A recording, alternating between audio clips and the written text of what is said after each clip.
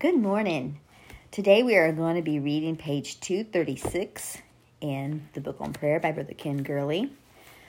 Independence is good in the sense of growing up, accepting responsibility, and pursuing relationships and callings unique to ourselves. The downside of independence is we sometimes seek and do things that are not so noble. In such time, freedom can get us in trouble. A child is never so happy as when he bats his parents' hands away and says, "No, I can do it myself." He ties a shoe or rides a bike. For a parent, these incidents form forks in the road. So begins the process of being there, but also of letting go.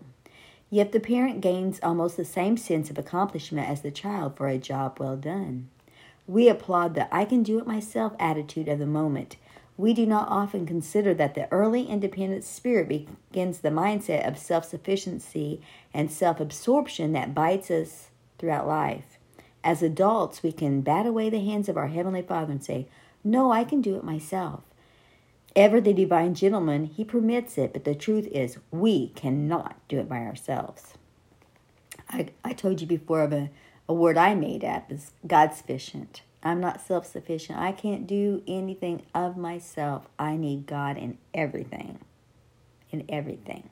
Zig Ziglar tells the story of a little guy valiantly but futilely trying to move a massive log to clear the pathway to his favorite hideout.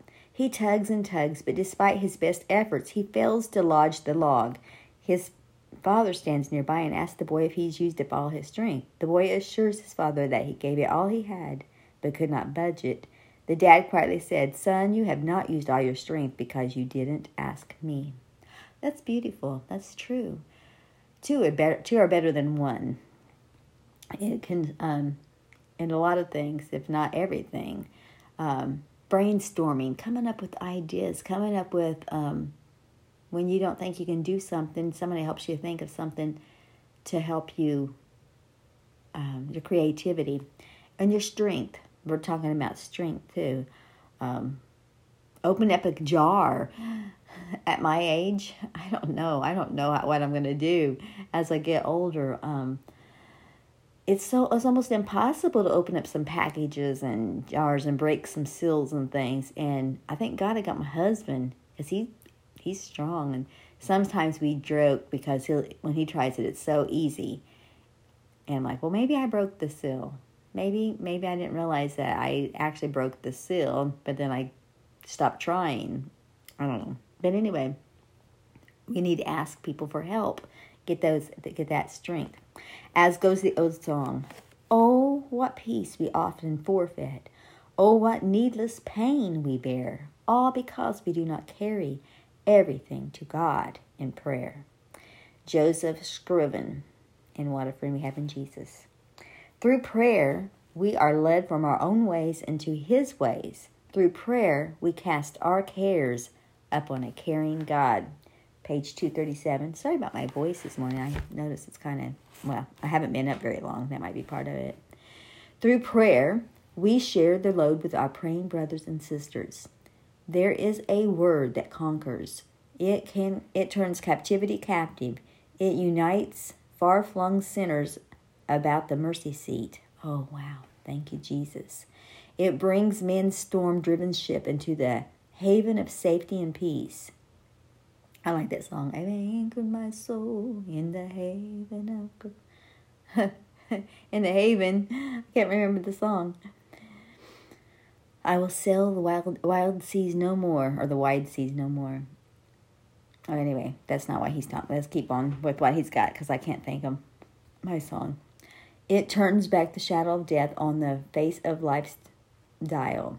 Oh, like a time clock, like a sundial clock.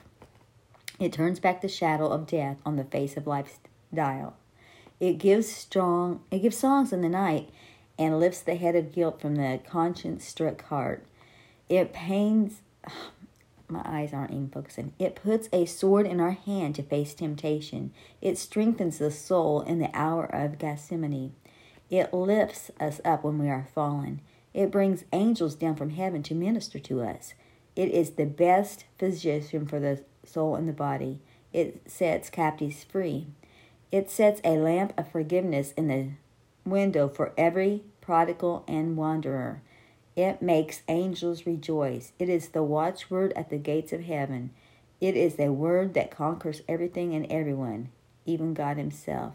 Adelaide A. Pollard. What is that word? That word in action is prayer. Amen. Last night, I was up during the night. I was up like, I went to sleep in the evening, let me just say that. But then I was up around 11:15, 11:30. Went back to bed around 2, I think.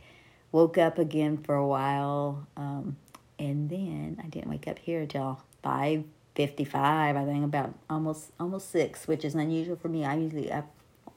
Usually I'm up way before now.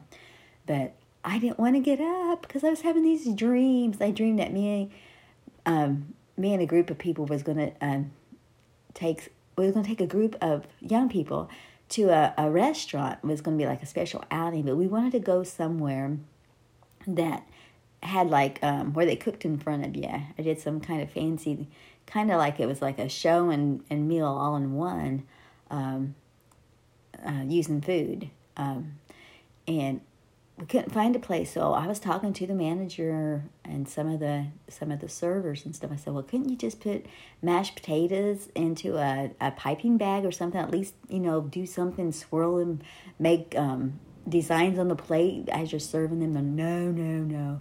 Like, I was giving them these ideas, and right now that I'm awake, I can't think of my ideas. But in my dream, I kept having all these ideas, and I kept saying no. And I'm like, as we was leaving, I'd be like, they better not use none of my ideas. Those were my ideas. I should get paid for something like that. And then I was like, we got a call from the owner of the store, and they're like, come in, we want to tell you something.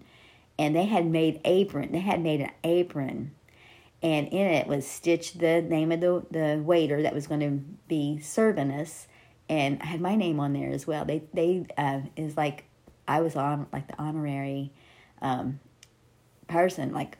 But I wasn't going to be cooking. It's like I was the honorary chef, only I wasn't the chef. I wasn't cooking, but they were using my ideas, and so I was getting recognized for that. And they had decided to go ahead and do what I'd said, and so we was able to take our young people there for a very special meal. It's really weird, but that was my dream, and it's like so cool. I didn't want to wake up, but anyway, it said it gives songs in the night. Well, that was my dream in the night. But it just, when I did wake up, I just felt happy. It gives you peace, and that's what it is with the Lord in prayer. Prayer conquers God. Now that is a bold thing to say.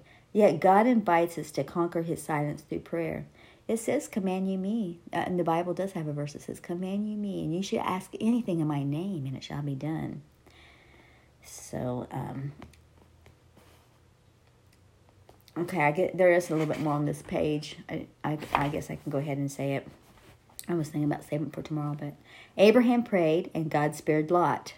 Jacob prayed and God changed him. A Syrophoenician woman prayed and the Lord answered the door. Answered the door. Elijah prayed and God rained down fire. Elisha prayed and the life came back to a dead child.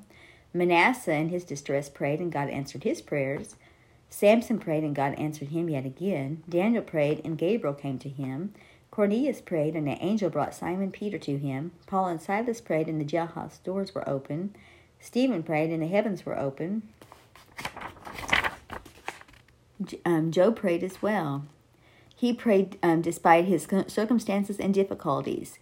I'm on the top of page 238. Oh, that's a good place to be. And as surely as the offerings of the Old Testament were to be pure and without blemish, Job said of his prayers, "My prayer is pure." David asked that his words and his thoughts were acceptable in God's sight. Psalms 19:14. For our lives, our words, and our accounts are all prayers to God. I want my words in this life to be pure and acceptable. Most of all, I want my words to God pure and acceptable as well. I got to hear him say, "Well done, how good and faithful servant." We're going to stop at the middle, page 238, and do the other part tomorrow. But yeah, I have something over on my wall. I got something posted over there by Max Lucado that says that, let me go see if I can find it and say it, because I've been stumbling with my thoughts. It says, that there are things only you can do, and you are alive to do them. In the orchestra we call life, you have an instrument and a song, and you owe it to God to play them both sublimely. Don't you like that? Well, God bless you as you play your instrument and your song sublimely for the Lord today. To be a light in this night and point people to the cross. God bless you. Bye-bye.